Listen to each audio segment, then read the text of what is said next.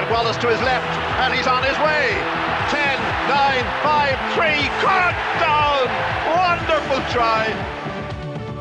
We have a mole, Jim. Digs like a demented mole there. He just burst through the defence. Just watch this. Spillane gathers beautifully. In go the Irish forwards. This is Lenihan bursting into the 22. Back to Bradley. Back to Kiernan. The drop at goal is over. Michael Kiernan has done it. Good evening and welcome to the Grand Slam Molecast. Good evening. Good evening, dishwasher. I asked you at the start of last week, did you ever fear we'd be beaten by Scotland? I never had any fear that we weren't going to win that game against England, even when we were playing like a bit of a toe for the first 15 minutes. Tell me, you were both at the game, please. Tell me your experience of the game and how you thought it went in a very general sense.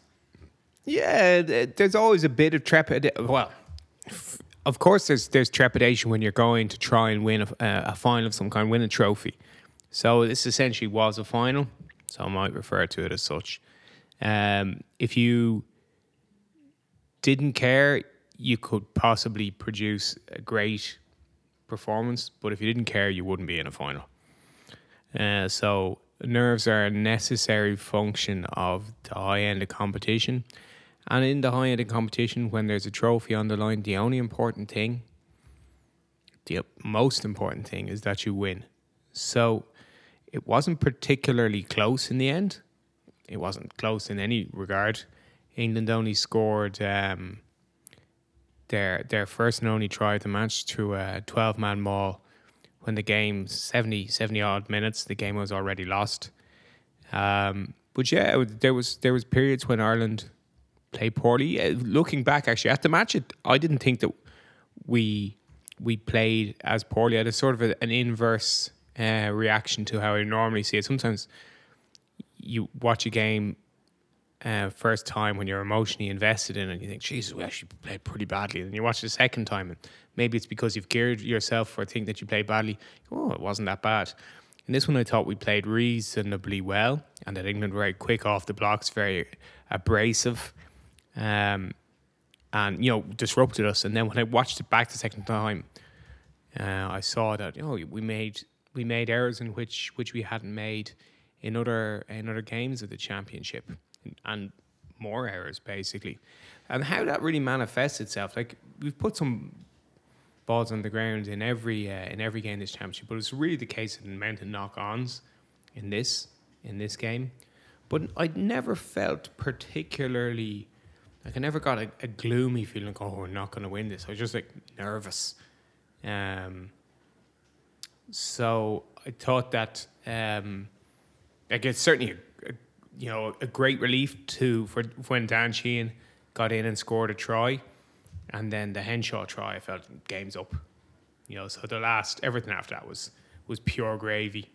A great feeling of contentment and happiness for the players out there, and I think there was everyone in the stands was so and everyone sitting around was so enthusiastic and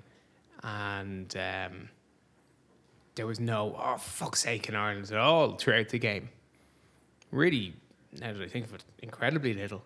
So people were very buoyant and it's fantastic to see the players up close when they're doing their lap of honour, and they looked tired, but they looked so satisfied. Much more satisfied than relieved. They looked really happy. There was on this emotion, like adrenaline plug. It's just like really happy. So it was great being in the stadium for it. It was wonderful. The whole we were around in the stadium for ages afterwards. It's just such a great, happy atmosphere. Every time I see the players in person, I can't get over how young they look, but I think that's more my problem. No, I'm the same. What was your take on being in the stadium?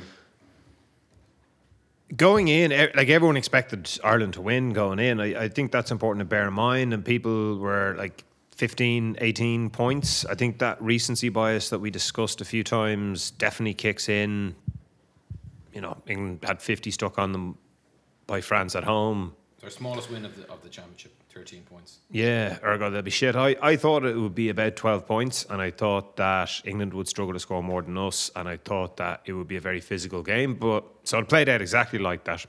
It doesn't make it any easier watching it. Like, there is a bit of me that at 10-9 in particular just go, don't let them in. Don't let them get to 12. Like, don't let them get ahead. Don't give them something to defend. And we were down very low, so it's a very different angle watching an international, because typically an international you watch it on telly and you're quite elevated, and even at the match, like most seats are elevated, and if you're in like the upper tier of any one of either of the Aviva stands, you're really high. Like, you're seeing like a sort of computer game, strategic little dots running around type of thing. And you just wanted to get the party started, but you didn't want to start it too early. Like, everyone wanted that team to win. There's a lot of goodwill towards them.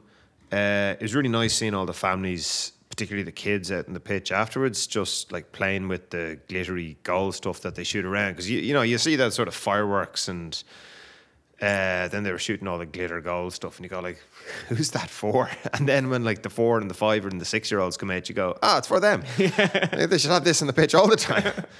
Someone's getting to use it and enjoy it. And then the further after the match, so as Hugo was saying, like we stayed in the ground for a good bit afterwards, took a few photos of different people. It's really nice. Ryan Baird sprinted all the way across the pitch to see his family and friends. James Ryan walked across the pitch. He's 1-1 already.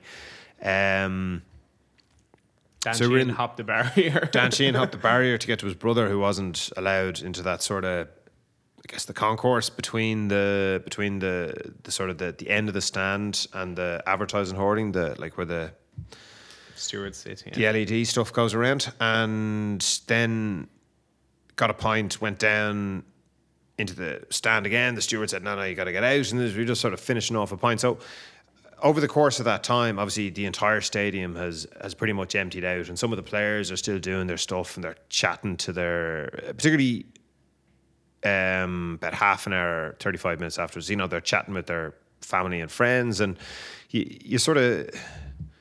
You get a different sense of that proximity and that ripple, because people are able to get close to the players, and the players are able to let them get close. So when you're in the match, everyone has their allocated seat. You go in, your allocated entry, and you're very much like you're a spectator. You're more a spectator than a supporter.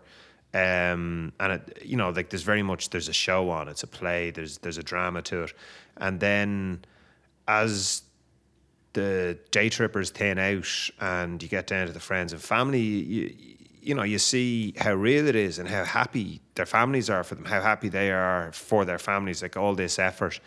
And, while there's a lot of media attention to it, it really struck me like, geez, this is really one for the squad, the team and their families, and that sort of intensity that you go every year at this time when the Six Nations is on. Like, it's a great tournament at a great time of year for the sport, but particularly when you've won it, and you've been in that camp, in that environment, it was lovely. It was lovely to see it. Yeah. There's it seems to be like a really tight knit camp. They're happy in each other's company, and it's a good way to be. It's not a surprise that they do well in a tournament when they've got an environment like that. I'm very not tempted. The opposite. What's the opposite of tempted? I don't want to go back and listen to us talk about the very start of the Mike Cat backline movement. But I am struck from remembering back at that time how O'Mahony and Sexton, both as senior figures in the team, kept on saying, like, this is the best fun I've ever... Like, this is the best Irish camp I've ever been in. Yeah. So it turns out they knew what they were talking about. Yeah, and Johnny said that recently, maybe before the Six Nations or I think it was Johnny that said, I was saying it was like the best camp. I wasn't just lying, that I knew we were building something. You guys didn't believe me, and we were like amongst the unbelievers. I remember thinking like, you're not supposed to go that work to have loads of fucking fun, because certainly I don't. But it seems to have been a really such an integral part of success has been the good vibe squad, that players come in from the fringes of the squad to central positions, really key roles, starting in the second row, for example, for Ryan Baird, or coming on off the bench, Tom O'Toole, in every game at tight head, and they're playing optimally. They come in with not a huge amount of experience, and they come in and perform extremely well. Like Tom O'Toole's performance off the bench in particular against France was extremely impressive. And Baird has just gone from strength to strength in the last three games of the tournament. So the good vibes, as I was saying to you before, they are extremely difficult to quantify, but at the same time, as I mentioned to you earlier, I hope that how this squad is being managed is that it's been documented in some way, and then so that I'm not saying it's a blueprint for every Irish squad, but you can always learn from success, and rather than just saying, oh, it's just a combination of big individuals and people at certain times in their career.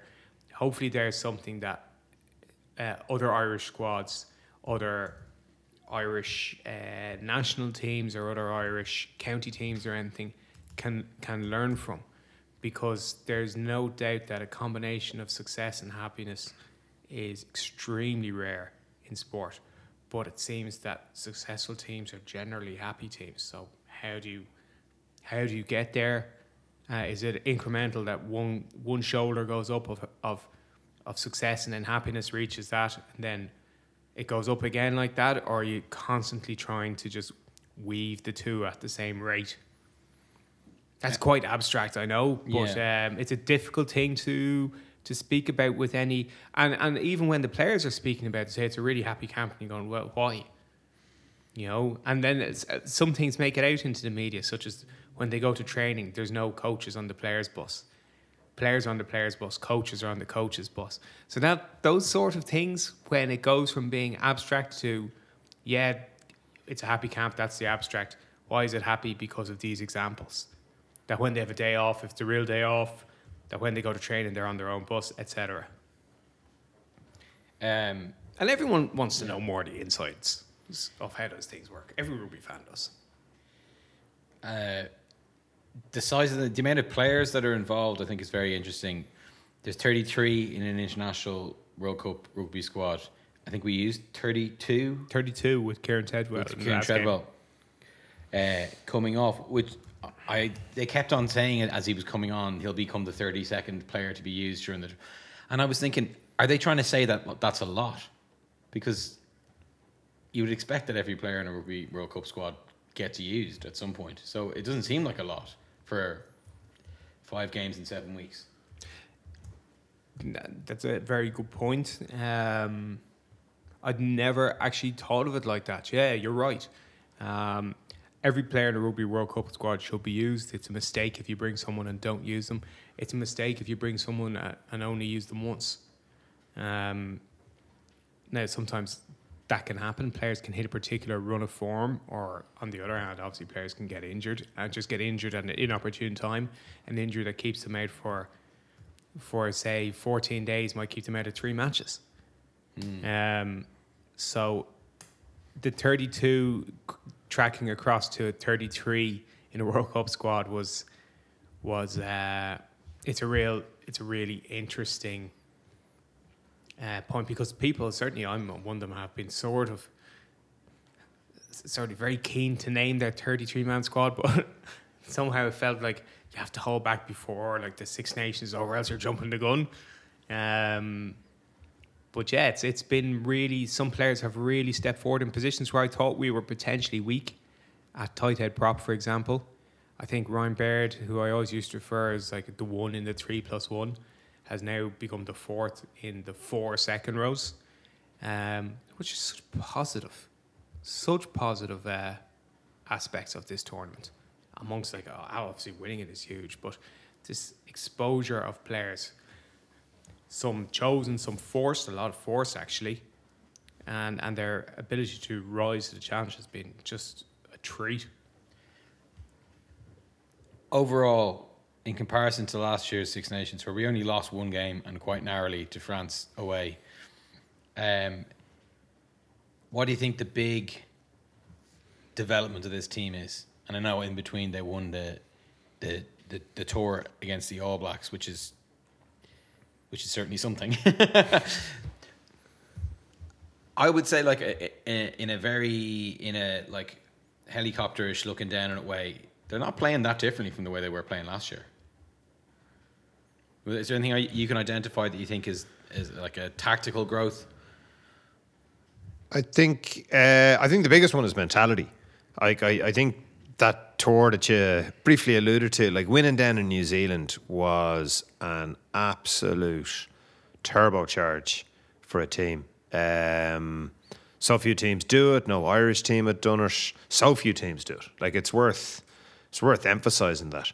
So, like, just confidence and the satisfaction that they must have had coming back from that tour, the amount of belief in each other. Spoken a number of times about when you play for a team, how it becomes hard to lose. Like when you play for a team that wins a lot, it becomes hard to lose because you don't panic. You have a belief that you're going to win. You understand the game is for 80 minutes, and then how that bleeds into other teams that you play for. And so I think that's huge. And then, I'm just looking at I keep an eye every few years on like Ireland's first team, Ireland's second team, what age they are at the time, and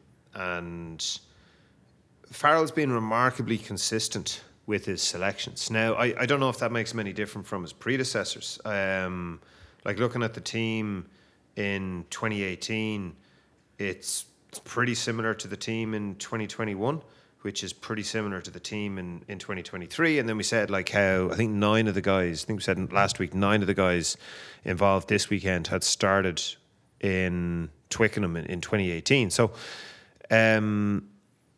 that consistency of selection has been very good, but I think Farrell has like a real identity to the type of players that he wants, and in particular our wingers. That James Lowe wasn't he wasn't really a hit when he first started with Ireland. He scored a try. He was very, very popular, and he was a real breath of fresh air, and he scored a try. But then, like, he kept shooting off his wing. He got scored on a lot, and he got dropped. And, you know, I think there was an element that didn't mind that he got dropped. And he's central. He's not central, but because there's a lot of players. He's very important to Ireland's game. And then Mac Hansen came out of nowhere, and he got really fast-tracked into that team because he hit the profile. And, okay, Grant, he was playing well, but he wasn't playing with that well for that long. And he was playing well for Connacht, which is not a good way to get selected for the Irish team, as numerous Connacht guys could tell you. But he really, really fits the profile of what Farrell likes. And like we talked, Hugo in particular, talked about, you know, the rover role and what rugby players were going to look like, sort of based on the Queensland Maroons team that plays in Origin. That the idea that you'd have one or two, well, ideally 2 or 3, probably 2 athletic freaks on your team, like Greg Inglis, and then you'd have a load of ballers. You'd have a load of guys who could pass off either hand, who could kick, and who could possibly kick off both feet. And that footballing skill will become more important than just picking guys who are good athletes but not absolute superstar athletes. And I really think that Hansen and Lowe fit the bill, that they're not flyers, but they've got good kicking game. They're good distributors. Lowe's defence has really improved since he made his debut. They're both well able to finish, as evidenced by various TMO decisions and the way that they sort of got their tries and the amount of tries that they score. But I think that, that option coming in at first receiver, there's very few articles about how Ireland are completely dependent on Johnny Sexton anymore, because various people can come in at first receiver. So that part of the game is really developed. And then even at the weekend, like, what England do very well is they're physical. They had a lot of line speed. They didn't really compete that often at rucks. They did make a few turnovers in rucks. So, they're kind of...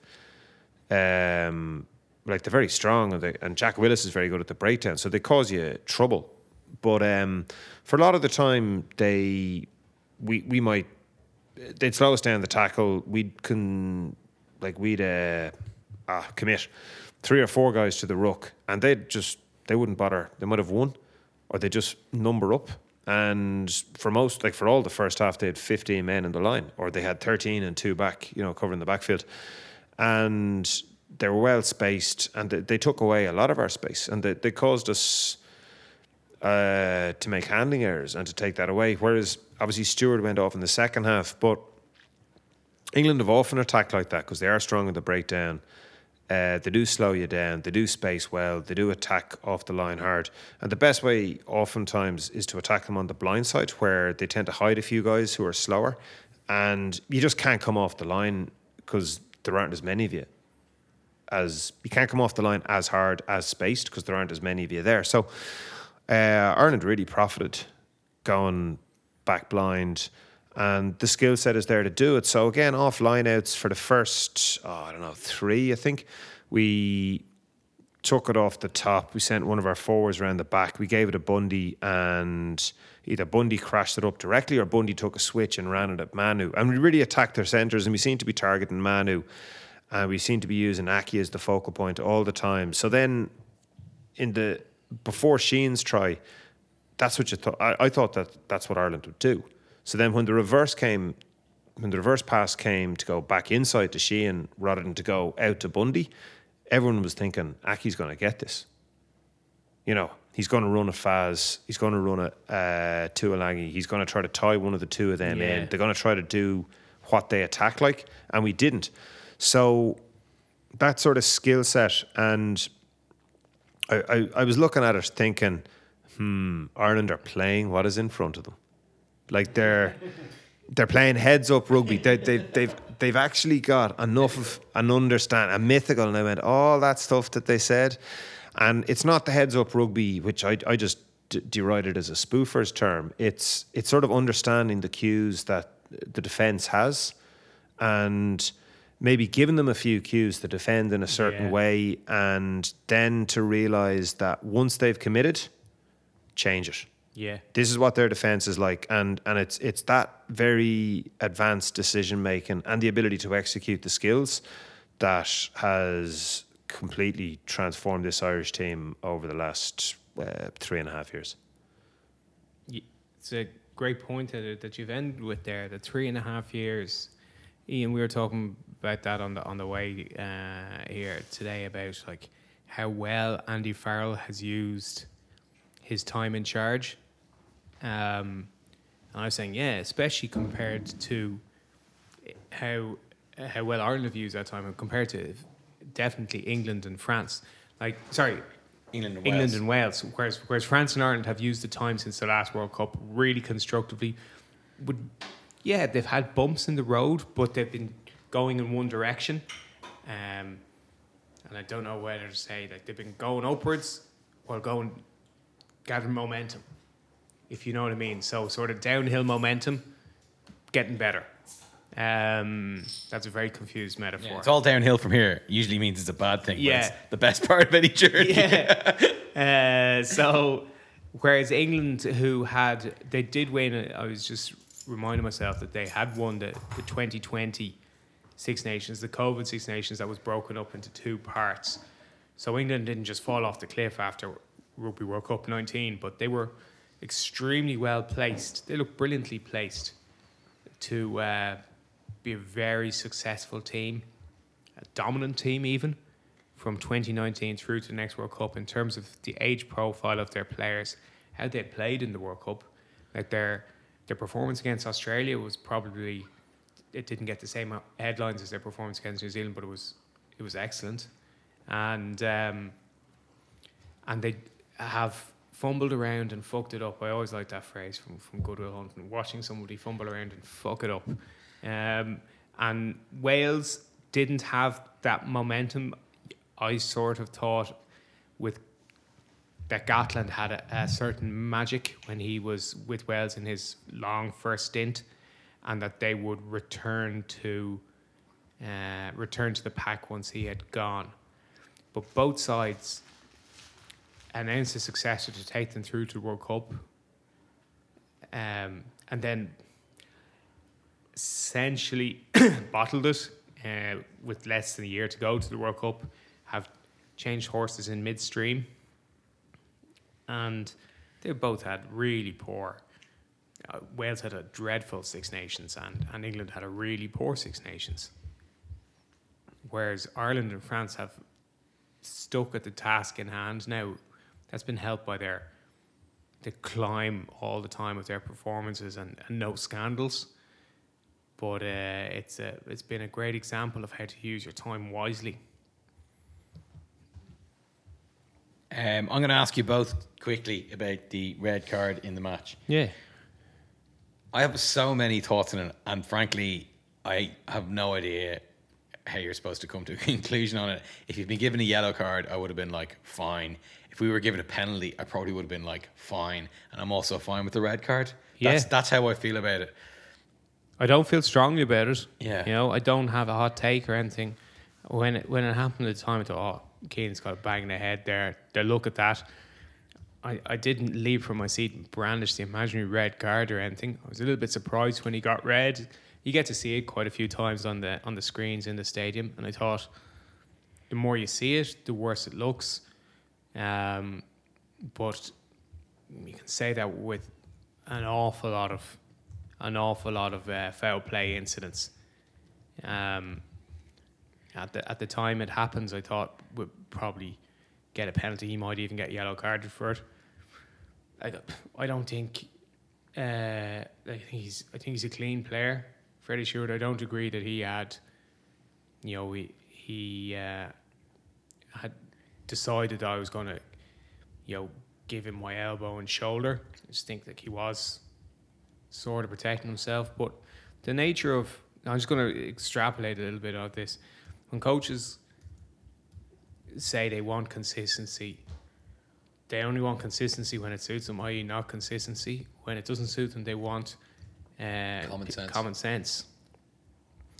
Like a lot of English fans whose comments I read in different websites and below the line in different places, saying, oh, it's a unique circumstance. This was unique, and every single collision on a rugby pitch in every game is unique. It's a different game, different personnel involved, different time. Yeah, but they're all classified in various ways. That's my point.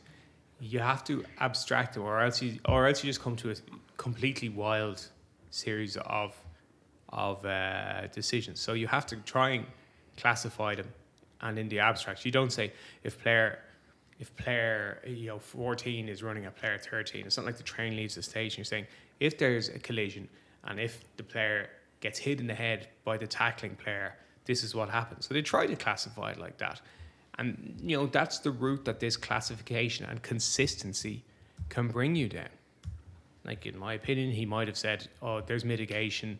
He didn't expect the player to run so hard after a knock on.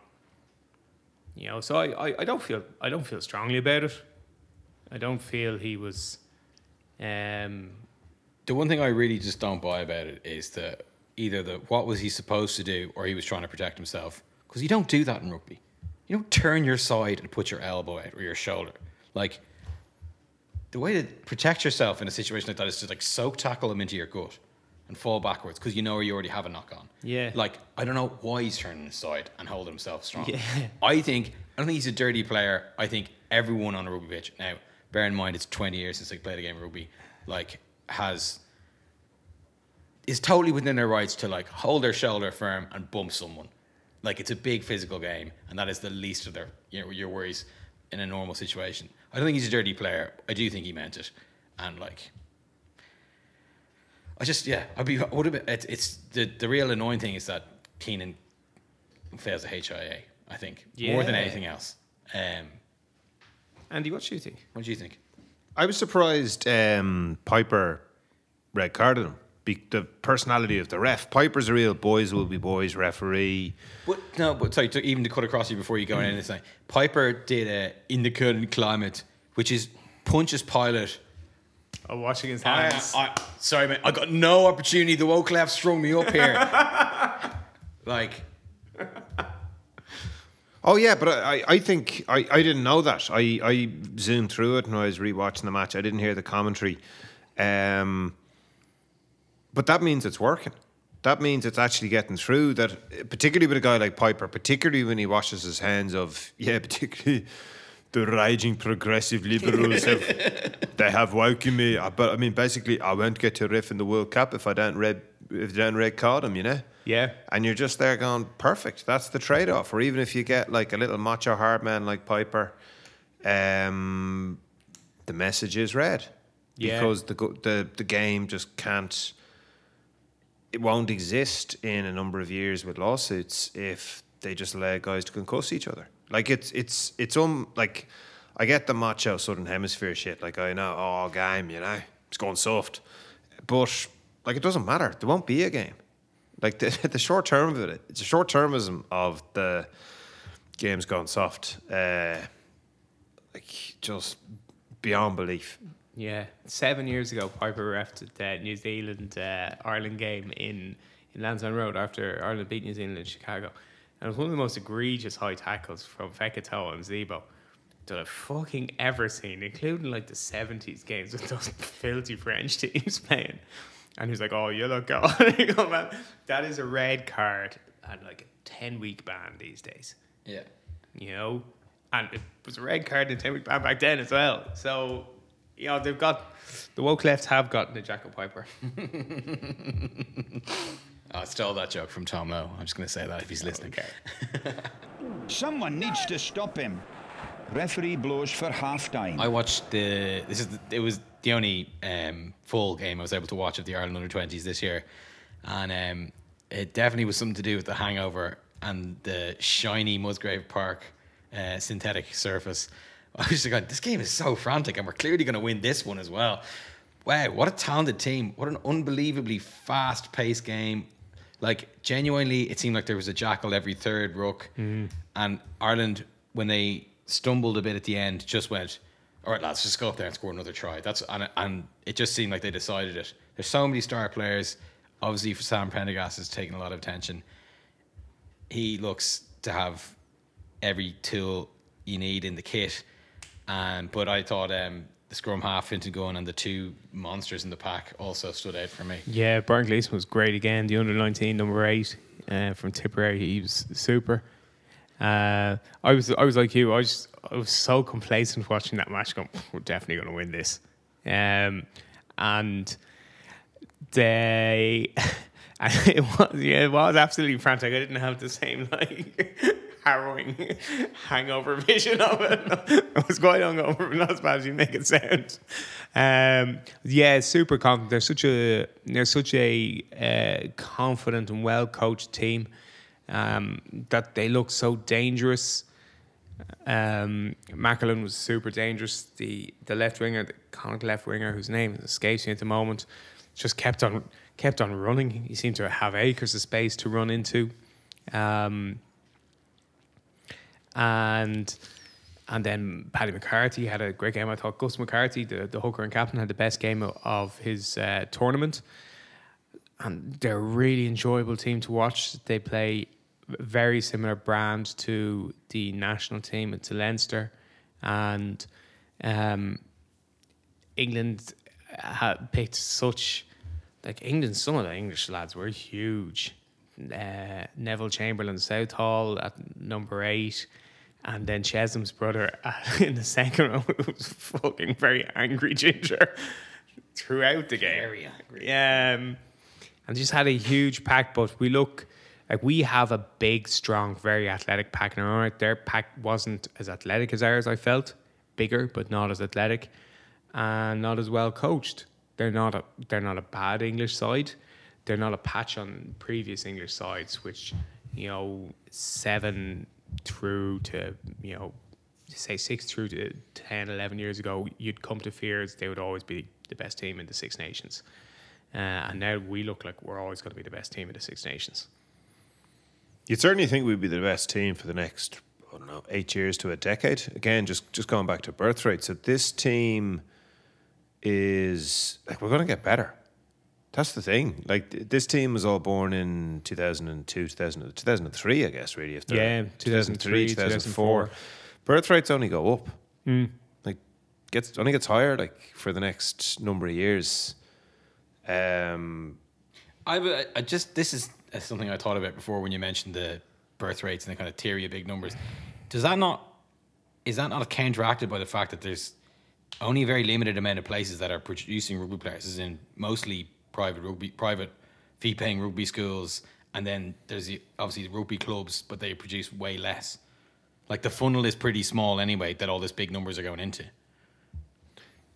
Yeah, to a certain extent, but I think with kind of talent identification, and there's more chance of the clubs producing just better players, just because there's more players available to be better athletes. Yeah. There's more chance of guys ending up going to Michaels and Rock who wouldn't have otherwise gone, who aren't from near Michaels or Rock, who just end up in Michaels or Rock. I suppose because it's a rugby finishing school, or they get a scholarship to, I don't know if Clongowes give out scholarships or Glenstow.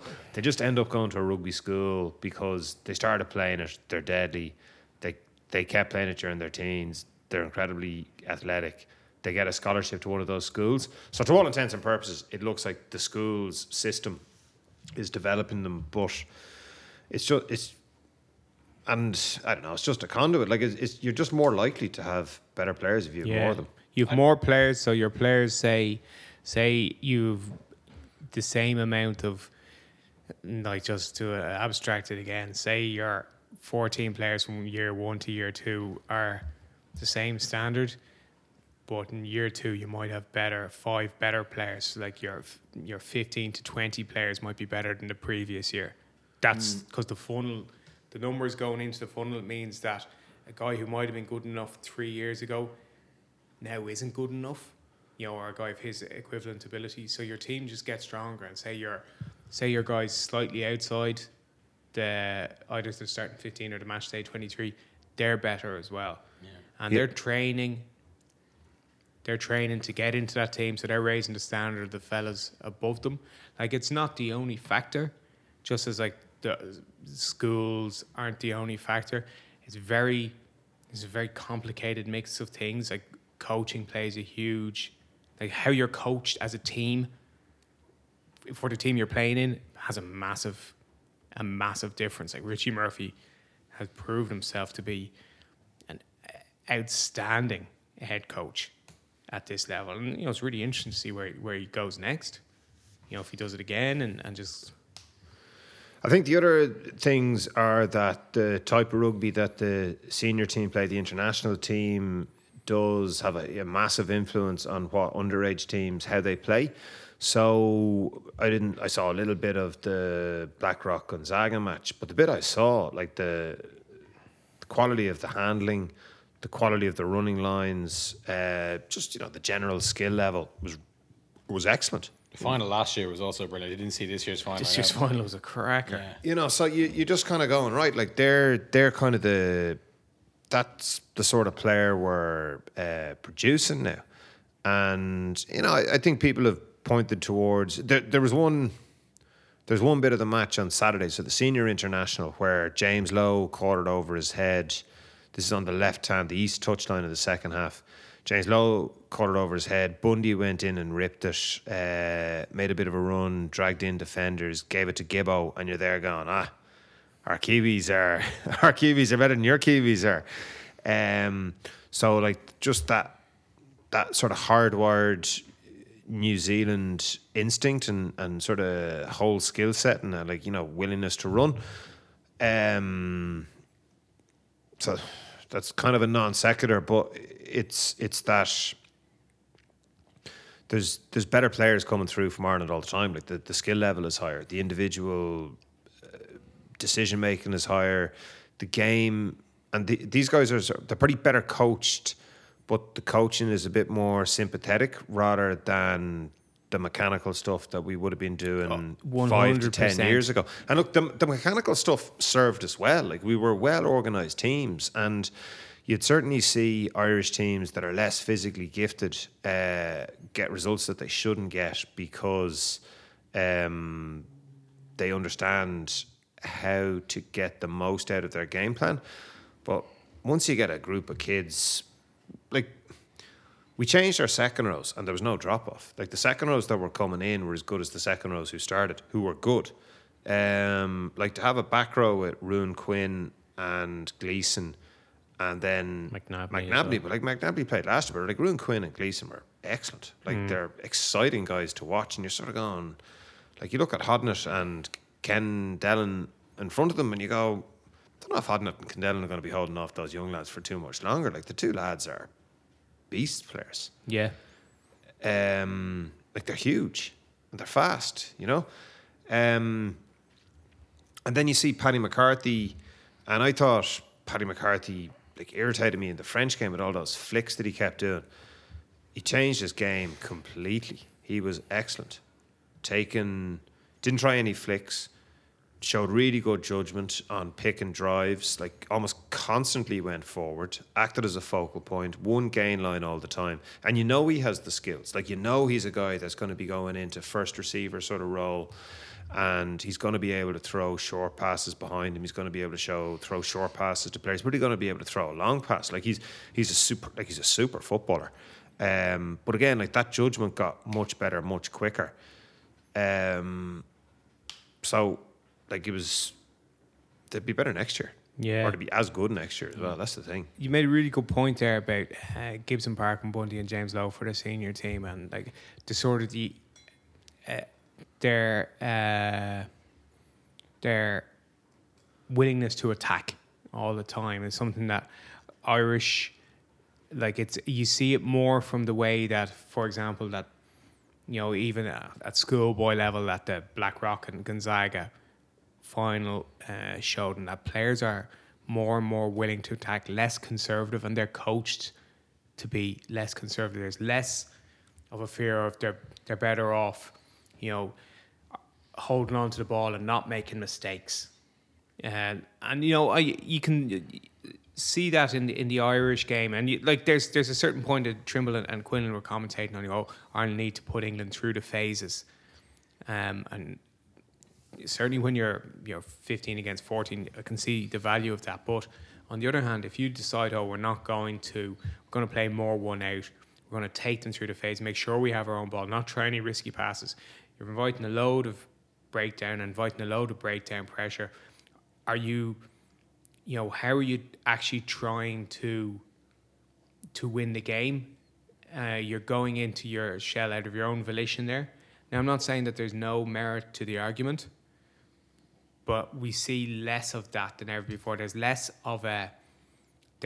fewer calls to, just Ireland need to go through the phases. As though going through the phases is a means, is the end itself. Whereas going through the phases should be like, you ask different questions of defence loads of times, so you make them make loads of decisions and confuse them, and then you're always probing, not just holding on to the ball and saying, we did 16 phases there. Let me, like, an incredibly stretched metaphor that Stretch reaches across two different sports. You know the way that kind of like keeping the ball, using the clock, sort of passive, or however you call it, keeping the ball in any ball sport, any ball team sport. I always think of the way, like, say the Dubs got better at it, but initially started being like, this idea that possession was a mantra that came from like watching Barcelona. Yeah. And so they'd start dicking around their own half and passing the ball around their own half, but they didn't really fundamentally get it. But they were just going to like these lads can't get it off us, so we'll just pass it around here. And they just invited pressure on themselves because they were like, the whole team's going to suck up. And then you see, like, I often think about at the end of the Champions League final in Kiev when, like, Bale had scored the third goal and Karius had chucked it in. Real Madrid just passed the ball around. They've obviously, like, 3 of the best midfielders in the world. Liverpool knackered chasing it, and they're just passing the ball around, and like the ball would move up the pitch, down the pitch, didn't matter. It was always just sucking people away and then relieving pressure. And it's like, that's a team who knows how to like go through the phases and like we're not even going to try and score here. We'll let you go out of shape because we are like in charge of this situation. So the same thing is in rugby. If you're going through the phases, like if the ball is quick and you're hitting the gain line and you're like making them fucking completely reset their line by a yard every time, you're making them guess, then it's good. Yeah. But if it's just like, let's just bash it up here for like 4 phases, lads, just so maybe we'll get a scrum at the end of it and waste another minute. Like, that's not the point. I thought the Dubs actually played their best possession football soon after they adopted it, and then got worse. Right. Maybe. You've a closer eye than me. I'm going to jump back to another point just about the funnel getting wider, because I actually think it's worth addressing or acknowledging. Gonzaga won their first cup, and like not that long after Ross Gray won their first cup. So there still might only be a few funnels into the system, but they're all probably getting trained by professional coaches now. Like Birch coaches Newbridge, or is he Ross Gray? No, Johnny Murphy coaches Newbridge. Like George Naupo is director of rugby in. These places have directors of Gonzaga. rugby, and they have coaches who are getting paid by the school as well. The schools have a lot of money. They have a lot of interested parents. So like, I guess there's still relatively few ways into that system, but like they're all better. It's not just like, did you go to Blackrock now? Yeah, it was like for the Leinster Senior Cup, which is an incredibly long history. It's amazing to have at this stage when it seemed like the arms race had gotten to a stage where everyone was getting whittled off, apart from the big 6 had gone down to the big sort of 3/4, and then to have more recently, Newbridge, Ross Cray, and Gonzaga end up as champions. I think Newbridge were halved the cup in the COVID year. It's unexpected for me in the overview term, but having seen Zaga play in finals, I think this was their 3rd final in 4 years, or 2nd final in 3 years. Like, they're obviously, that's where it's another sort of pipeline. I would say has opened up. I wouldn't say it's part of a funnel. I'd say it's a new well. Also notable in the under-20s table was that Italy finished 3rd. And got a bonus point in every match. It's try-scoring bonus point in every match. And are good. Ran France very close. Gave us a good hard match, and finished above England in the table. That's remarkable. It's absolutely remarkable. Yeah. Like, whatever. I mean, I watched that England game. It wasn't like, the English underage system is in disarray. It was like, this isn't a particularly great year. Like, they've big players. There was no one I thought was a star. I thought Chesney was good. I kept on noticing him, and then I was getting confused and was like, doesn't he play for the senior team? Didn't realize it was his brother. What's Big Ron Weasley so angry about? Exactly. Where's the bird cert? Where's the bird cert for your fucking angry ginger giant? But I mean, I wasn't like, I was looking at them as like, have you heard about this English 20 side? They're terrible. It's like, this is just like, we're better than this year. We beat them. It was a fiery match, lots of action. And I was like, Italy finished above them. That's incredible and really heartening. Italy still, obviously, the senior team has like a Penchant for pressing the self-destruct button. Yeah, they're fine. Like, so much better than they were, though. Yeah, I think that's the thing where it's now 7 seasons out of 8 where they've gotten the wood like whitewashed, and they've one win in Wales to show for it. But at the same time, you're looking at it going like, yeah, but they played good rugby in all of those games for periods, and it's maybe it's the best Italian team I've seen in years. Maybe I don't know. They just need to have Capuzzo for an entire tournament. Maybe they need a bit of luck. Maybe they need a seismic moment that makes everyone believe. They need refs to stop fucking them as well. They get a hard time from the refs. They really do. Angus Gardner, like, it was amazing. I watched the match with you, the end game of that Italian match, and they were in very close to actually stealing it from the Scots, and they would have sold the Scots with a better team on the day. And they had a cast iron pen in front of the post, like, unbelievably bad miss, egregious miss. It's not just Gardner, it's TMOs as well. Against the Welsh, the Italians made a lot of mistakes, and that piled into the frustration that they had with the ref. They don't go into two separate piles. It all just goes into a frustration pile. But in this one, I think they were far more frustrated with the ref than with their own mistakes. They get a hard time from the refs. They don't get it. They don't get a fair shake. They're the small team. We've said it before when Ireland were the small team. You say you don't get the calls, and you don't. It's not. I don't think it's willful. I just think refs are expecting to see something.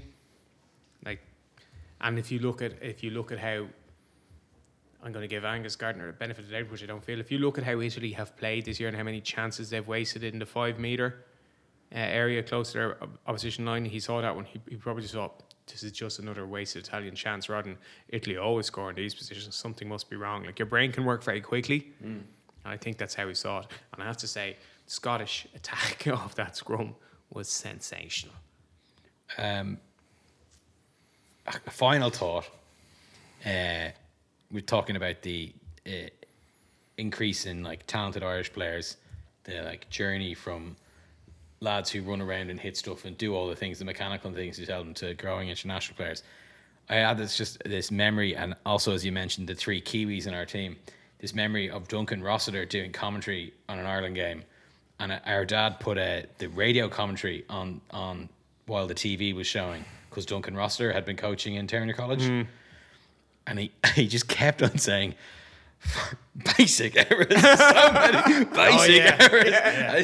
I just remember, it's like, it must have been, what, 96, 97? Maybe before that, maybe earlier, 92. Yeah, I would have said. Yeah, and real, just like, he'd come over here being like, he'll get a job teaching the Irish how to play rugby, and he's like, they can't even fucking pass the ball. They can't catch it, they can't tackle. it's like can't do any of the normal shit you do in rugby. It's like a film where they go and teach someone how to play baseball in fucking Sumatra or something like that. So anyway, bit of a journey from there to here to Nick, the title of Brent Fanning's book. Yeah. Anyway, good journey, good team at the moment. Well done to them. Literally a great team at the moment.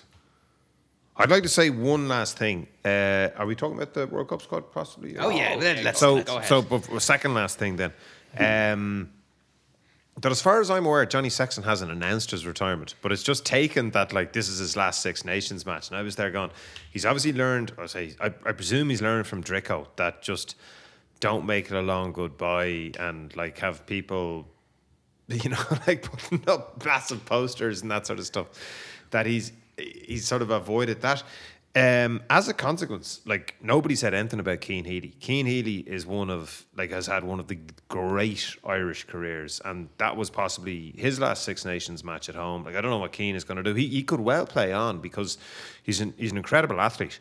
But if he doesn't, I just think it's worth noting that he's magnificent. Oh, amen. Super player, great career. Yeah, testify. They don't build him like that anymore.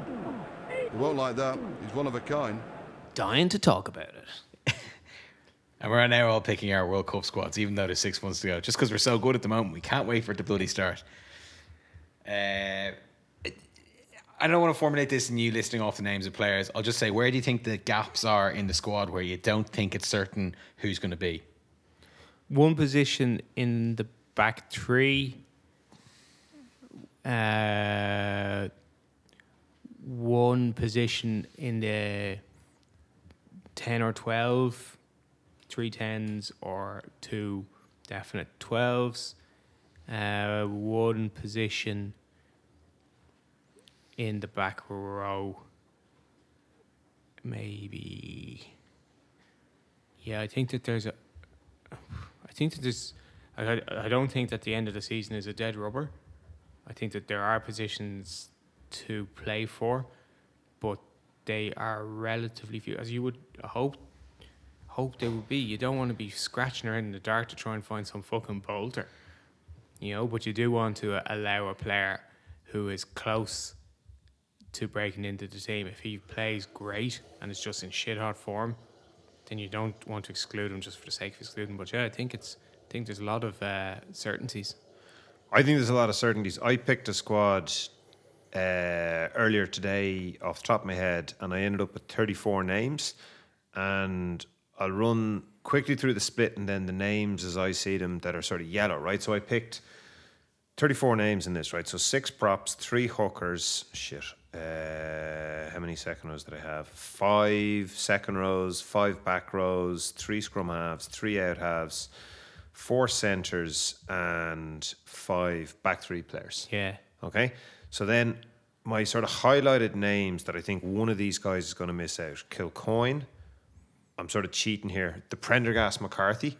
I'm sort of, I don't really mind which one misses out. I just think one of those guys, that number 5 second row is going to lose out. Will Connors, Crowley, McCloskey. That's it. So they're the names. And my rationale is that you have to bring 3 hookers. Do you need to bring 3 loose heads? I don't know. There's definitely 4 second rows going. And it'd be Byrne, Ryan, Henderson, Baird. And it's like, do you need the 5th? And I'm sort of picking like Prendergast there because he can play back row. And I'm only picking 5 back rows. You're definitely going to go Manny van der Fleer, Conan Doris. Do you bring Will Connors? Or, do you move Prendergast into that sort of, does Prendergast bounce out Connors? In which case you can bring Kilcoyne. But like, you only have one open side and you don't have a really good defender. Do you bring Crowley? Like, you probably do because Sexton's going to be injured. Like, it's inevitable. Well, Sexton's also going to be rested. He's going to be 38. So you want to play him against South Africa, and then you want to play him quarter-final and semi-final and final, hopefully.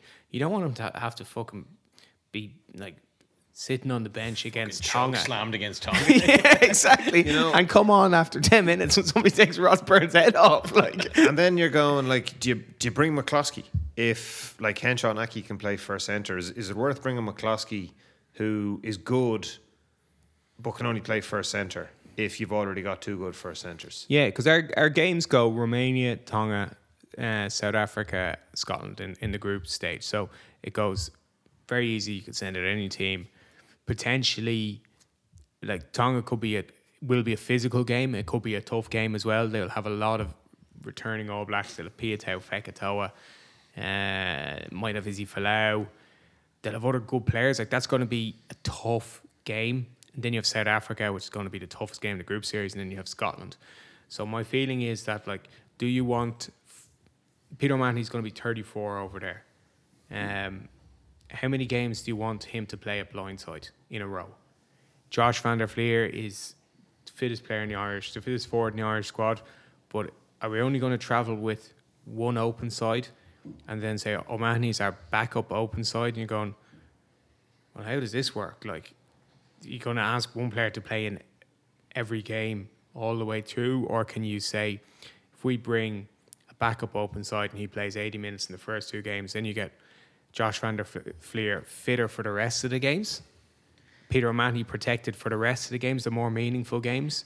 Like, once a player gets a start and a bench spot, or preferably 2 starts, the likes of Tom O'Toole, I'm thinking here, or Finlay Beelum, Kilcoyne, Cian Healy, it's worth having him in the squad. You don't want a guy who's going to sit on the bench for 2 games and play, say, 20 minutes. Like, that's a fucking waste of a spot. And this is the bit that I was sort of going through, gaming it in my head, that, like, to me, Kilcoyne and McCluskey are sort of the obvious guys to lose out there because they're so specific and you've already got strength. So in one scenario, it's pointless bringing Kilcoyne because Porter plays 80 minutes every single match. Cian Healy's really fit and is really good quality. So you can easily play Cian for 60 minutes in a match where you need to rest Porter and just bring Porter on for 20 minutes. And you can move Beelum over to loosehead if needs be. The only downside is if Porter gets injured, do you want to bring in a replacement for him and sort of acknowledge that you don't, that he's gone out of your squad? Like if he gets injured in a match, an early match, and you think, shit, he could be back in 3 weeks, do you not just hold on to him in your squad? So you sort of have to think through it like that. And then you're going, like, how much is Prendergast or McCarthy really going to bring to you? You already have 4 deadly second rows, and 2 of them can play blindside very effectively. So, like, do you need Keane Prendergast to be like a second division Ryan Baird or Tyke Burns? You obviously don't. I think Will Connors has to go. And do you think it's Connors specifically, or do you think another? Like, if would you be prepared to play, say, Penny or Hodnett or Timoney as the number 7 against Romania and Tonga? And therefore they've made their contribution to the squad, and they've protected Josh for those 2 games so that he still has energy in the tank in a quarter-final, semi-final, final. And then I think that there's quite a gulf. Like, Will Connors has 9 caps. I think he'd have more if he hadn't been injured recently. And he's a game changer at international level, even at international level, in the way that the other 3 aren't. That his defending, his tackling is just so incredibly good that like in a quarter-final situation, I'd be difference. much happier with Will Connors playing rather than Penny, Hodnett, Timoney. Oh yeah. You know, without a shadow of a doubt in my mind. Like I would have. It looks sort of unlikely at the moment, but it looked unlikely 3 months ago that Ross Byrne would be in a World Cup squad. And I had him probably as 3rd choice out of half back then, because I was still thinking you're going to need, at that stage I was thinking you need 2 out halves. Joey's very injury prone. You want to protect Johnny, so you definitely need 3 out halves. Ross Byrne isn't injury prone. He doesn't injure himself, you know, because he's knocking on wood there. You know, he doesn't. He's resilient, and like my feeling about Ross is Ross plays. It's like it's what if you pick Crowley, do you give him? Like, what do you do with him? Do you just sit him on the bench for the first 2 games and then go, that's enough? You'll play 20 minutes in each game of games that we're going to win, or do you say in the first game he plays 12, where he's played a lot of rugby this season, outside Ross at 10, and you're going, well, why do we want Crowley playing 12 if we're picking someone to play 12? Yeah, if you're bringing McCloskey, but I think even it's often that you find talking about it is the best. I think the Prendergast McCarthy choice, that just neither of them go, and then you pick the other 33 that are left. I think you have to bring Crowley because his upside is just so much greater. Plus, he's viable at he's viable at 10, and that he's had exposure to the squad. Carberry's not in that at all. And I was there going, oh geez, like a few weeks ago, going, oh, Carberry will go to the World Cup. And now, no, he won't. I don't even have him listed. I was exactly the same. I thought, he'll probably go as our 3rd choice, and you're going, why? You know, he doesn't. Like, I think the fact that it's he more wasn't likely that Frawley would go now, in my opinion, than Carberry. Yeah, I think the fact that he wasn't in the squad for the Six Nations is massive, because you look at how settled Farrell's team selections are, and you look at how easy it is to name 33, 34 names, that he's big into combinations, and it's a strong squad. Do you have Larmer, by the way? Yeah. In the back, yeah. Larmer, Jimmy O'Brien. Hansen, Larmer, Lowe, Keenan, O'Brien. Yeah. Four fullbacks and a winger.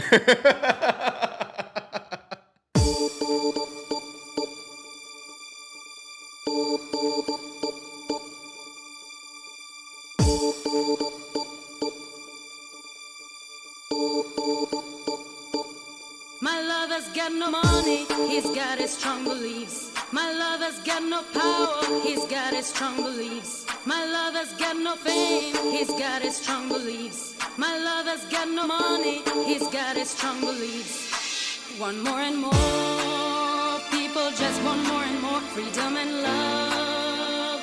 what he's looking for. One more